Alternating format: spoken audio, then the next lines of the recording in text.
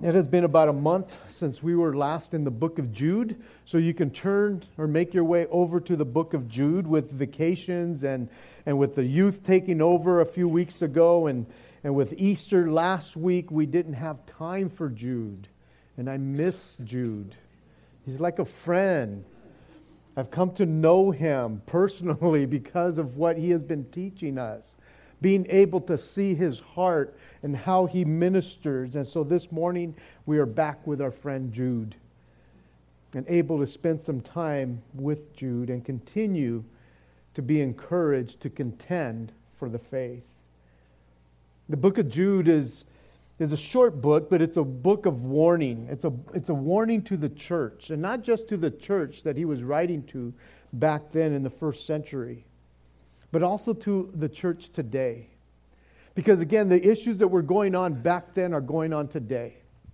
Guys, when we covered Sodom and Gomorrah a few weeks ago, I mean, that was going on thousands of years ago. We're still dealing with it. So the Word of God continues to deal with issues. And so the book of Jude here, for many, as I said, it is a warning. And it is an eye-opener for many. But for most Christians who have been around for a little bit, the book of Jude is just a reminder of what we should already know, of what we should be understanding in our lives. Because you see, whenever the truth of the gospel is preached and people are saved, the lie of the enemy is close behind. Always. Every time the truth goes out, and every time somebody comes to know Jesus, the enemy of our souls is right after to drag them back down. In other words, we should not be surprised to the believer, or even the new believer, the young believer, that we are not in a playground. We are in a battleground as Christians. We have called to stand. We have been called to defend. We have been called to trust in Him and to defend the truth, to contend for the truth. And so this is another reminder for us today as we're going to cover what we're going to be covering. That from the very beginning of the church, Satan has infiltrated, penetrated, crept into the church in an effort to diminish and weaken our faith in Jesus Christ. And so we need to continue to contend for the faith. Jude, verse 1. Jude, a bondservant of Jesus Christ and brother of James, to those who are called, sanctified by God, the Father, and preserved in Jesus Christ, mercy, peace, and love be multiplied to you. Beloved, while I was very diligent to write to you concerning our common salvation, I found it necessary to write to you, exhorting you to contend earnestly for the faith, which was once for all delivered to the saints. For certain men have crept in unnoticed, who long ago were marked out for this condemnation, ungodly men, who turn the grace of our God into lewdness and deny the only Lord God and the Lord Jesus Christ. But I want to remind you, though you once knew this, that the Lord, having saved the people out of the land of Egypt, afterwards destroyed those who did not believe. And the angels who did not keep their proper domain, but left their own abode, He has reserved in everlasting chains under darkness for the judgment of the great day. As Sodom and Gomorrah and the cities around them, in a similar manner to these, have given themselves over to sexual immorality and gone after strange flesh, and set forth as an example suffering the vengeance of eternal fire. Likewise also these dreamers defile the flesh, reject authority, speak evil of dignitaries. Yet Michael the archangel, in contending with the devil, when he disputed about the body of Moses, dared not bring against him a reviling accusation, but said, "The Lord rebuke you." But these speak evil of whatever they do not know, and whatever they know naturally, like brute beasts, in these things they corrupt themselves. Woe to them, for they have gone in the way of Cain, and run greedily in the error of Balaam for profit, and perished in the rebellion of Korah. These are spots in your love feasts, while they feast with you without fear, serving only themselves. They are clouds without water, carried about by the winds, late autumn trees without fruit, twice dead, pulled up by the roots, raging waters of the sea, foaming up their own shame, wandering stars, for whom is reserved the blackness of darkness forever. Now Enoch, the seventh from Adam, prophesied about these men, saying, "Behold, the Lord comes with 10,000s of his saints to execute judgment on all, to convict all who are ungodly among them of all their ungodly deeds which they have committed in an ungodly way, and of all the harsh things which ungodly sinners have spoken against him." Verse 16, "These are grumblers, complainers, walking according to their own lusts, and they mouth great swelling words, flattering people to gain advantage. But you, beloved, remember the words which were spoken before by the apostles of our Lord Jesus Christ, how they told you that there would be mockers in the last time who would walk according to their own ungodly lust. These are sensual persons who cause division, not having the Spirit."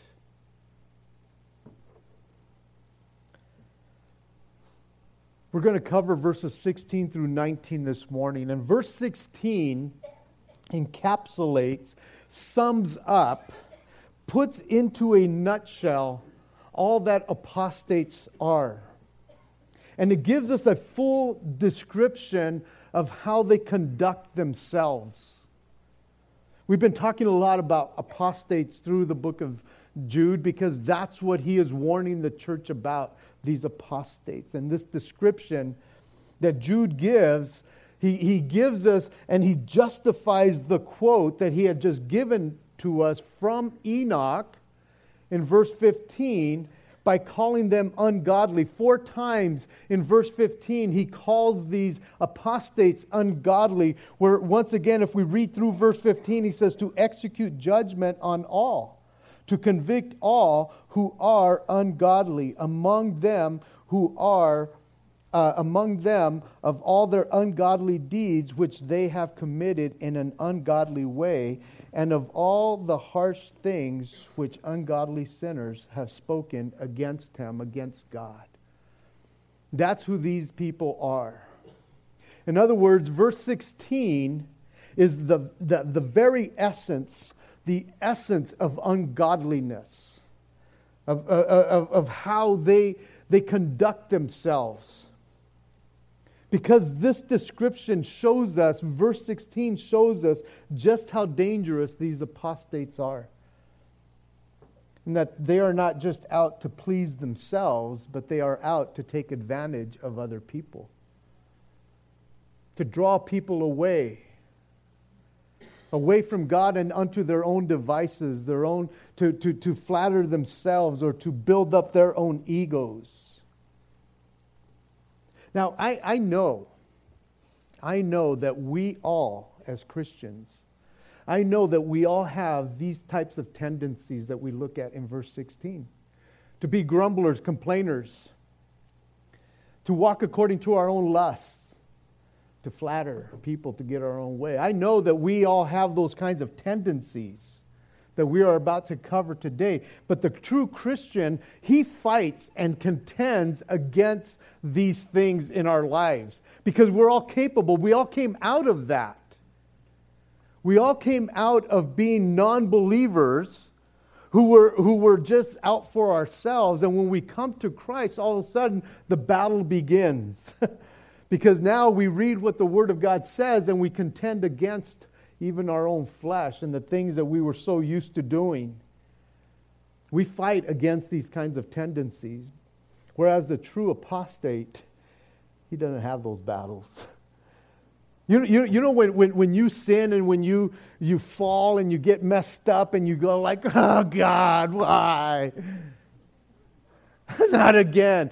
The apostate doesn't do that. It does not bother him.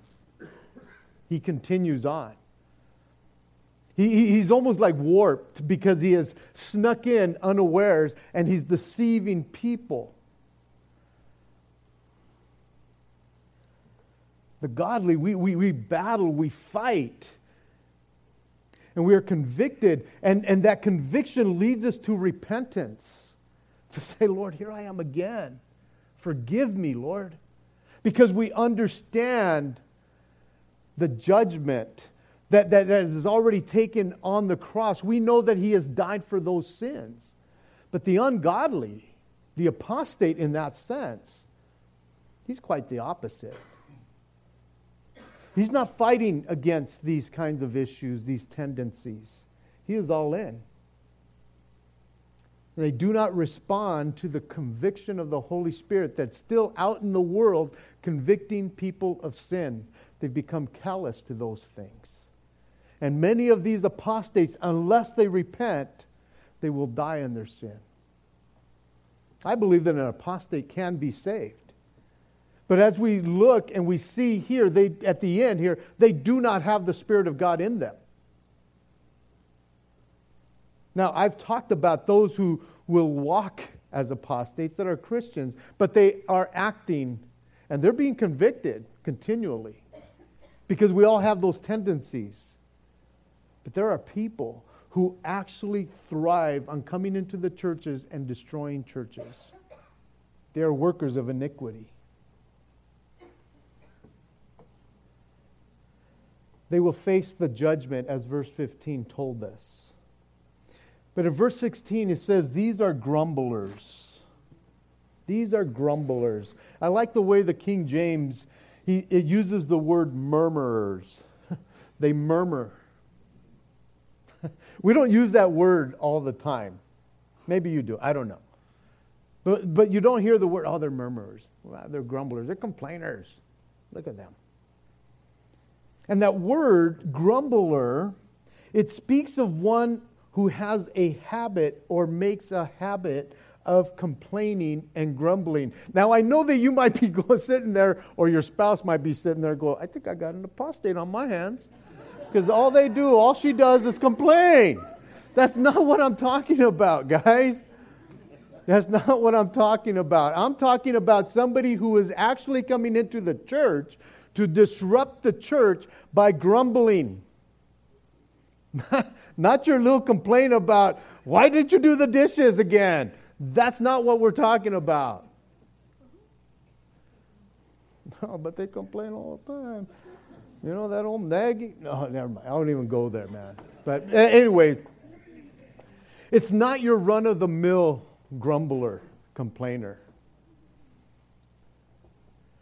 This truly speaks of one who is a chronic, incurable, and incorrigible grumbler, complainer, murmurer. It is the same type of grumbler or murmurer that came out of Egypt with Moses, and they began to grumble and complain and murmur. So much so that God destroys them in the wilderness. Because they were trying to usurp and or corrupt and or destroy the work that God wanted to do with the children of Israel. And God destroys them. This is the type of grumbler that we are talking about. Not your wife, not your husband. You know, just a simple little spousal complaining here and there. This is way bigger than all of that. Again, when we were covering this portion, back in verse 5, we went to 1 Corinthians chapter 10. We're not going to go there, but you can read 1 Corinthians chapter 10 of how God dealt with these complainers and with these murmurers. Because they were trying to disrupt the well-being of what God wanted to do in that sense. The word complainers, right next to grumblers, is a different Greek word than we have here for grumblers. Even though a grumbler is a complainer, the word complainers here has to do with one who complains about his own lot in life. They are fault finders about everything in that sense. And they blame everyone else. And at the same time, these complainers, what they're doing is they're trying to build a coalition to unite other people to think the way they think. To get others to see the way they're seeing things, especially within a church. To come in and begin to disrupt and to grumble and to complain. Again, they are not your run-of-the-mill complainers. They have a way about them that they give the impression that they are out to help you and to look out for you and to be on your side. All the while they are doing this, while they're doing this and drawing you in, they're causing you to be dissatisfied. Not only with your own lot in life, but they're also trying to dissatisfy you with what God has been wanting to do in your life. They're the type that will come in and bring doubt into your life of what God can actually do in your life because they want to bring you down. They're not there to help you. They're not there to build you up. They're there to destroy. And if they can do it by complaining, to have you think that, man, woe is me, my life will never get better, it's like, absolutely it won't. That's what they're telling you. They want you to become dissatisfied, even with your own life. You see, because if they can make you dissatisfied with your life, they will also convince you that your spiritual life is no better. And if they can convince you that your spiritual life is no better, then they will begin to point fingers at all the brothers and sisters in your life that haven't come to your rescue and haven't helped you. And all of a sudden it's like, well, I'm here to help you. But those people that say you're brothers and they always let you down, they're not here for you. And then they just begin to go up the ladder, up the chain. You know that ministry that you're going to and they always like push you aside and this and that, and they make you dissatisfied with just every aspect. That guy up there, he really doesn't care about you. I care about you. Now, and so they begin to bring dissatisfaction within the church.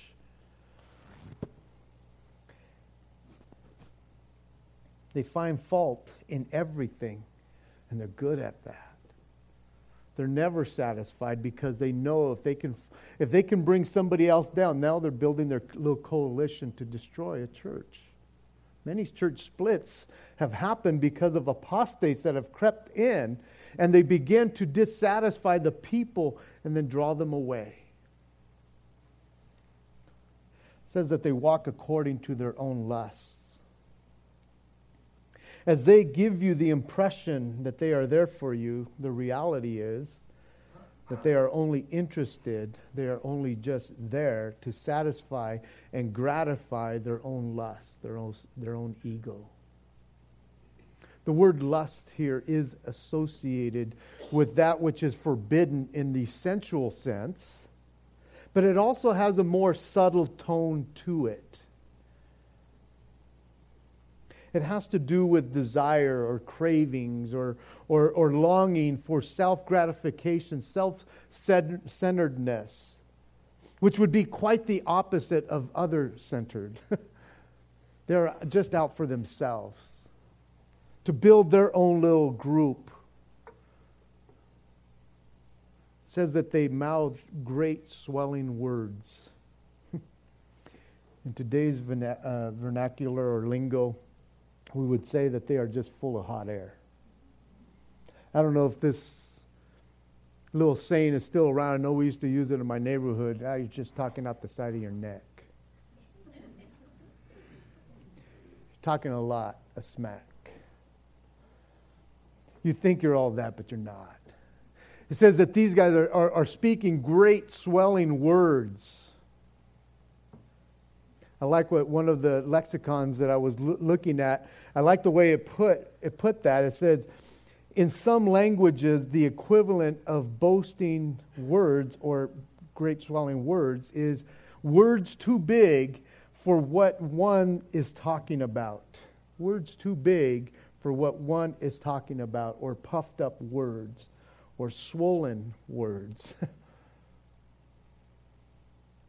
All of this has to do with the apostate who is there to promote himself, who is there to turn the people's attentions onto themselves and away from the ministry or away from what God is wanting to do in a body like this. Turning their attention eventually away from not just the body, but from God himself. And if you remember the Israelites, the children of Israel, when they came out of the land of Egypt, they began to murmur and complain, and all of a sudden it was all about them. And they wanted to go back to where they had everything. Promoting themselves and their own lifestyle. That it was better than what God was doing. And so all of this has to do with them promoting themselves, making themselves sound better than others. There's a haughtiness that comes with that, that's associated with what's coming out of their mouth. They're arrogant in such a way. And yet, at the same time, when they're sharing, when they're doing all these things, at the same time, they're flattering people to gain advantage. Now, without this part of how they flatter people, nobody would be listening to them. Because again, if you're thinking of somebody who's always grumbling, complaining, someone who is out for their own interests and great swelling words, you might be going, I don't even want to be around that person. But they know how to talk as well. And they know how to flatter. And flattery, man. Everybody likes flattery, don't they? People like to get flattered. And these apostates, they know exactly how to flatter people. That's the only way people will listen to them. They're going, he talks a lot about himself, and he's doing all these things, but he's such a good talker. Man, I can listen to him all day, man, because he puffs me up. He makes me feel special. They grab your attention. They are good with words. They know how to manipulate. You see, they know how to pay the compliments to have people listen to them. But I will guarantee you it will always be to their advantage. It will always be to their... They're going to get something out of you. Even if they have to give a little bit to get a lot more from you, they're going to do that. Again, it almost sounds like, man, is everybody being nicer and apostate? Because everybody talks nice to each other, or everybody wants to be friendly. It's like, well, I think they might be an apostate. I think they're trying to reel me in. Again, man, this is where the Holy Spirit can give you discernment. Where you pray for the gift of discernment in your life. Because again, you don't want to look at everybody that's looking down the row right there going, they're all apostates. Hey, Zeke, you talk a lot. Are you an apostate? All these people that have these smiles, man. And so it could be kind of troublesome because you're going, gosh, I want to look at the best of everybody, and we should. But when you have the Holy Spirit dwelling in you, and you've prayed for the gifts of the Holy Spirit to come upon you, that He will give you discernment in your life. And oftentimes that discernment that God gives us, we need to, it will go along with the Word of God. You will begin to see the true colors of apostates. One commentator said about these apostates is that they are, quote, vocally discontented, sinfully self-centered, extravagantly egotistical, and deceptively flattering. They will go to the extreme. And that goes to the apostates from back then as well as today. Discontented, self-centered, egotistical, and flatterers. And Jude unflinchingly here identifies these apostates through this letter. That's why it's an amazing letter, because if you really study, and if you've been with us, man, he is painting us some good pictures here that we need to take heed of. He exposes them. He exposes their character. He exposes their nature. Not just to the believers that he was writing to, but because we have the Spirit of God and we can read these things, he reveals them to us today. And so we need to continue to contend for the faith. You see, this letter, I believe, is a call to action. A call to arms, if you will, of how we as believers are to combat and fight against the ungodly, the apostates. To fight against their deeds, their ways, and their speech, as verse 15 mentions, of all these ungodly attributes. And again, guys, he's talking about those who have crept into the church. We should understand what the ungodly do outside. They do what they do. But when they creep into the church to draw you away, then we have to take action.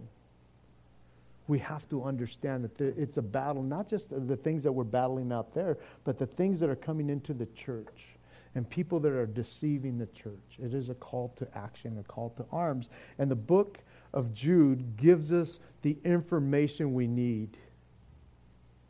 It exposes the apostate.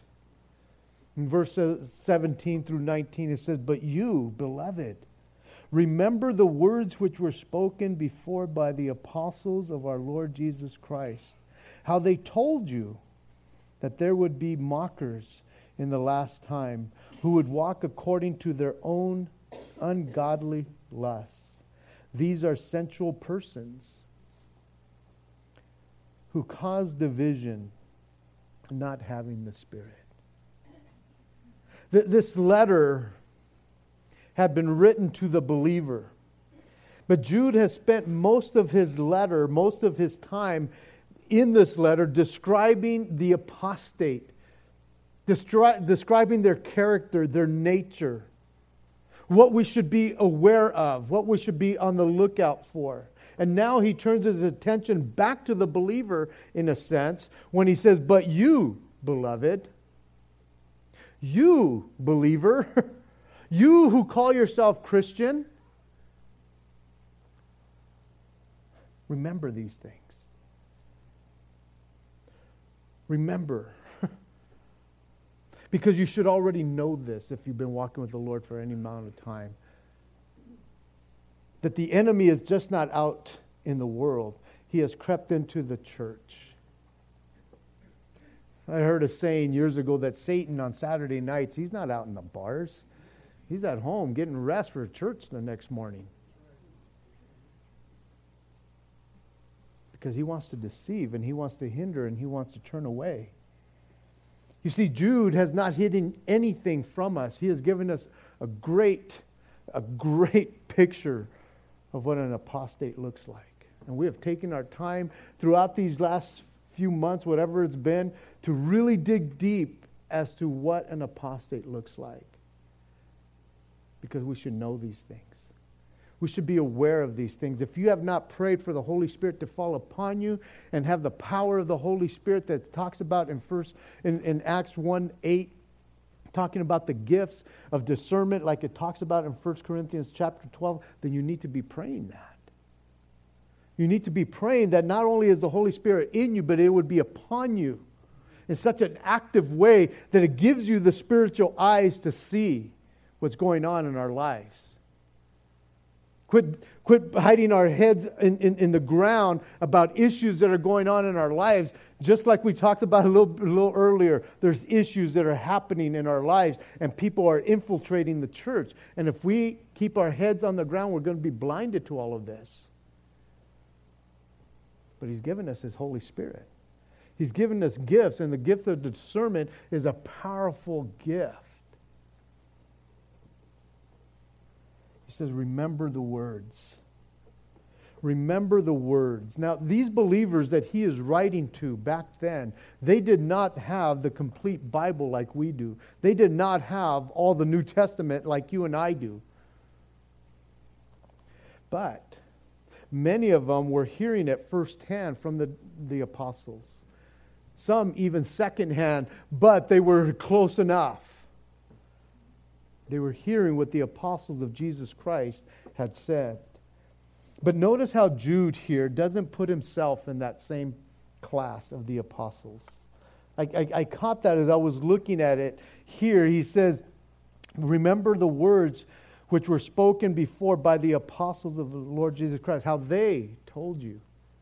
He didn't put himself in that same place, and I thought about that, and I thought, here's the brother, the half-brother of Jesus, but he didn't believe.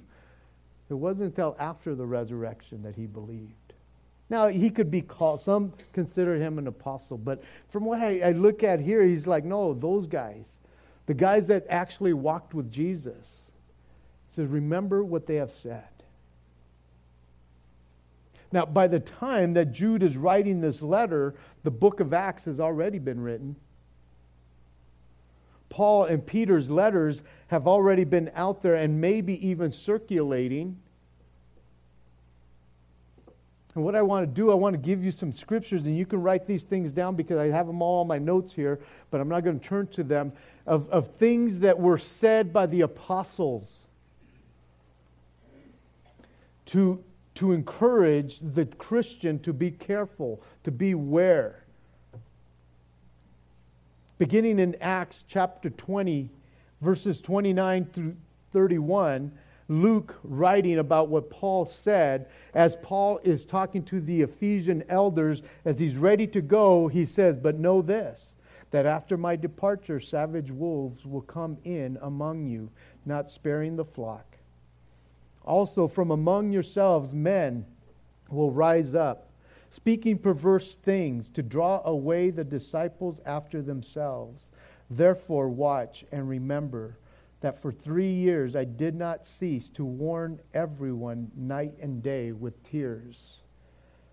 1 Timothy chapter 4, verses 1 and 2, Paul writing to his protege Timothy, he says, now the Spirit expressly says that in the latter times some will depart from the faith, giving heed to deceptive spirits and doctrines of demons, speaking lies in hypocrisy, having their own conscience seared with a hot iron.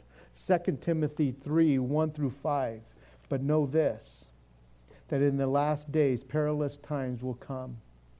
For men will be lovers of themselves, lovers of money, boastful, proud, blasphemers, disobedient to parents, unthankful, unholy, unloving, unforgiving, slanderers, without self-control, brutal, despisers of good, traitors, headstrong, haughty, lovers of pleasures rather than lovers of God, having the form of godliness but denying its power. From such people turn away.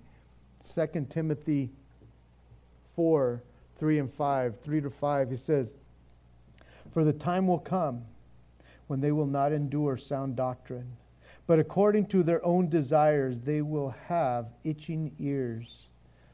They will heap up for themselves teachers, and they will turn their ears away from the truth and be turned aside to fables. But you be watchful in all things. Enduring affliction, do the work of an evangelist, fulfill the ministry. Now Peter, in 2 Peter chapter 2, verses 1 through 3, Peter writing to a region, but to all believers basically. In chapter 2 of 2 Peter, verses 1 and 3, it says, "There were also false prophets among the people, even as there will be false teachers among you, who will secretly bring in destructive heresies, even denying the Lord who bought them, and bring on themselves swift destruction. And many will follow their destructive ways, because of whom the way of truth will be blasphemed. By covetousness they will exploit you with deceptive words. For a long time their judgment has not been idle, and their destruction does not slumber." 2 Peter 3:3-4. "Knowing this first, that scoffers will come in the last days, walking according to their own lusts, and saying, 'Where is the promise of his coming? For since the fathers fell asleep, all these things continue as they were from the beginning of creation.'" That last one sounds really similar to what we've just covered in Jude.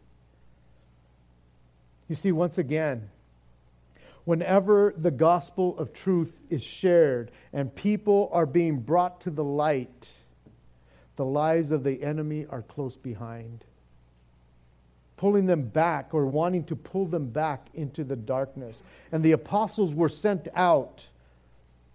As the church was born, they were being sent out into the world with the authenticity of the Word of God, of the good news, of the gospel.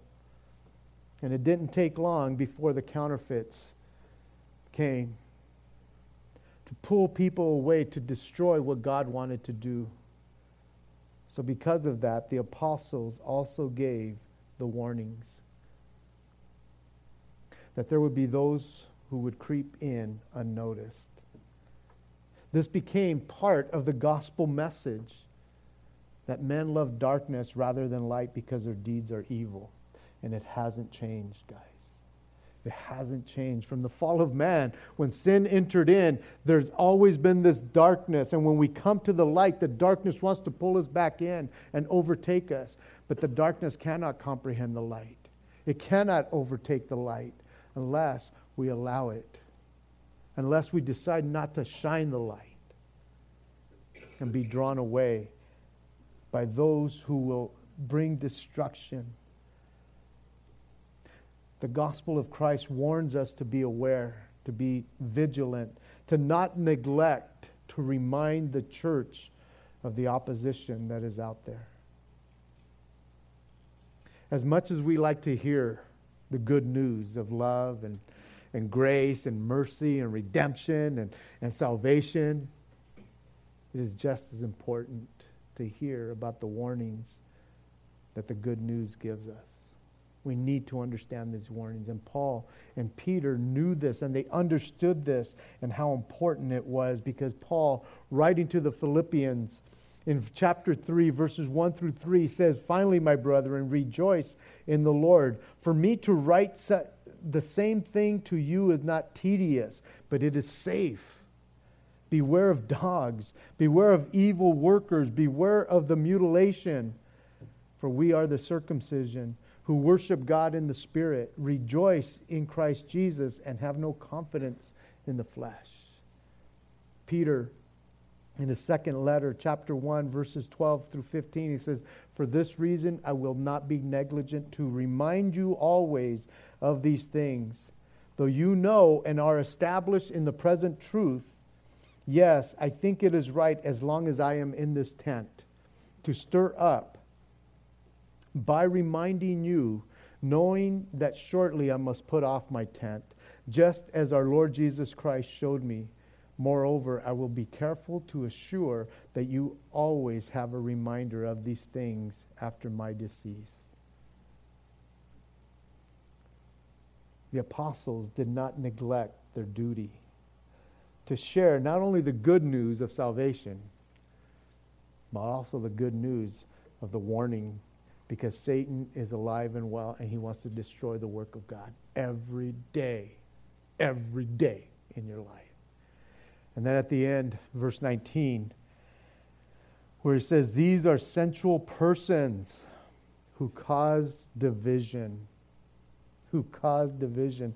This is the primary purpose of the apostates. They hate the unity of the brethren. It is the last thing they want.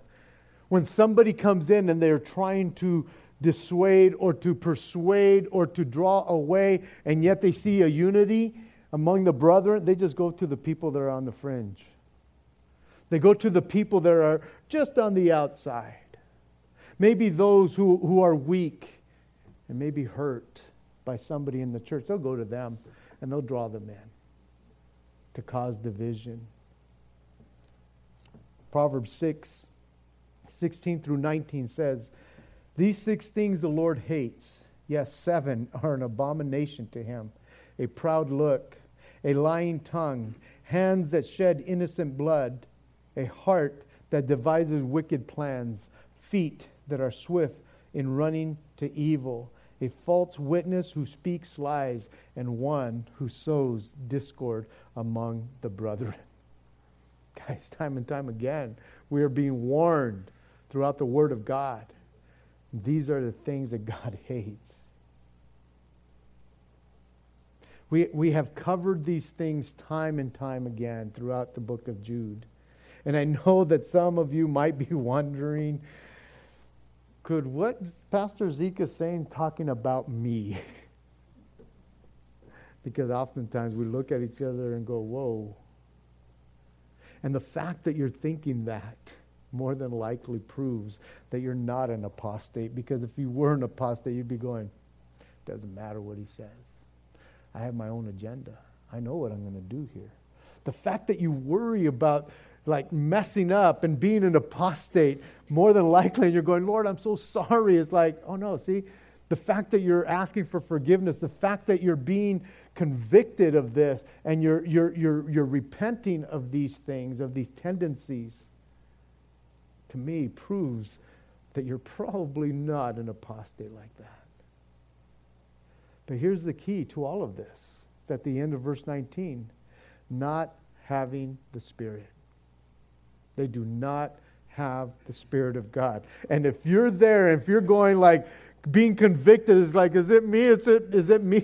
It's like, oh, do you have the Spirit of God in you? Well, yes, I accepted Jesus. It's like, oh, no worries.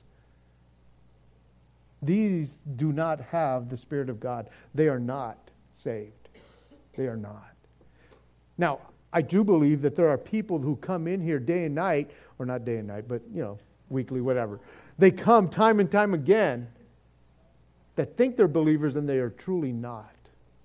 And I want to give you that opportunity at the end. If you're going like, oh, geez, I think that's me, then you repent and you come to Christ and be assured of your salvation. Because I know that some people say that they are, but they are not. And God knows. God knows if you're playing that game. But those of you who worry about having fallen into those traps, then you repent. The apostates don't do that. They do not have the Spirit of God. And the Apostle John shared these things with us in John chapter 4, as we were covering it last year. Verses 1 through 4, it says, "Beloved, do not believe every spirit, but test the spirits whether they are of God. Because many false prophets have gone out into the world. By this you know the Spirit of God. Every spirit that confesses that Jesus Christ has come in the flesh is of God. And every spirit that does not confess that Jesus Christ has come in the flesh is not of God. And this is the spirit of Antichrist, which you have heard is coming and is now already in the world. You are of God, little children, and have overcome them, because he who is in you is greater than he who is in the world." There are 2 places that you can be at this morning. Only 2. There's no middle ground. If you think that you're in the middle of the road, you're going to get run over because Satan owns the road. There's only 2 places that you can find yourself, saved or not saved. You either are a saint or you ain't. Bottom line, that's it. You either have the Spirit of God in you and you are saved, not perfect, but saved, or you do not have the Spirit of God and you are not saved. As Christians, we know that we are saved, that what we are saved from and saved for. We are saved from the penalty of sin, which is judgment and eternal being apart eternally from God. And we are saved for the glory of God. We are saved and we are free from sin and death and the judgment because Jesus took all that on the cross. And we get to live for Him and be with Him for eternity. Let's stand as we close in prayer. Father, even right now, Lord God, as we have shared your word, we've read many scriptures, Lord God, to show us once again the things that you have reminded your church, your people. And I pray for those who are saved this morning, that, Lord, they would continue to walk in the newness of life, Lord. But I pray for those who are battling in such a way that they keep on being defeated because they do not have the Spirit, or they've not been baptized with the Spirit of God in such a way that there is power coming out of their life. And I pray for them right now. I want to give you this opportunity to just pray that the Holy Spirit would fall upon you, because you've been a Christian for a while, but you keep on battling in such a way that you are defeated constantly. And if you just raise your hand, I just want to pray for you that the Holy Spirit would come upon you like it did on Pentecost, that it came and it just flooded them and they had the power of God to be able to go out and share the gospel. I see your hands. Anybody else? I just want to pray for you. Amen. Because you need the power of God in your life. Father in heaven, I just pray for all these people who right now, Lord God, they want your Spirit. Father, they've been defeated, but they want power in their life. And so right now, Lord God, I pray that, God, your Holy Spirit would come upon them as it did on the day of Pentecost in such a way that these people will never be the same, because the Spirit of God is now upon them.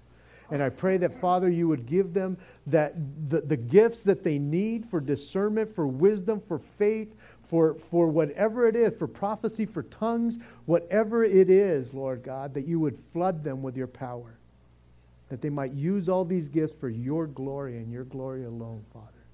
And so I pray for all my brothers and sisters who have raised their hands, Lord God. But Father, if there's any, you can put your hands down, if there's any who are not saved, and you know that you're not, because you're not on the other side. You know where you stand. If there's any who are not saved, I want to give you that opportunity to say, I need Jesus. I need Jesus in my life. Not if you're saved already. You know if you are. If there's anyone that's not, just raise your hand and I want to pray for you.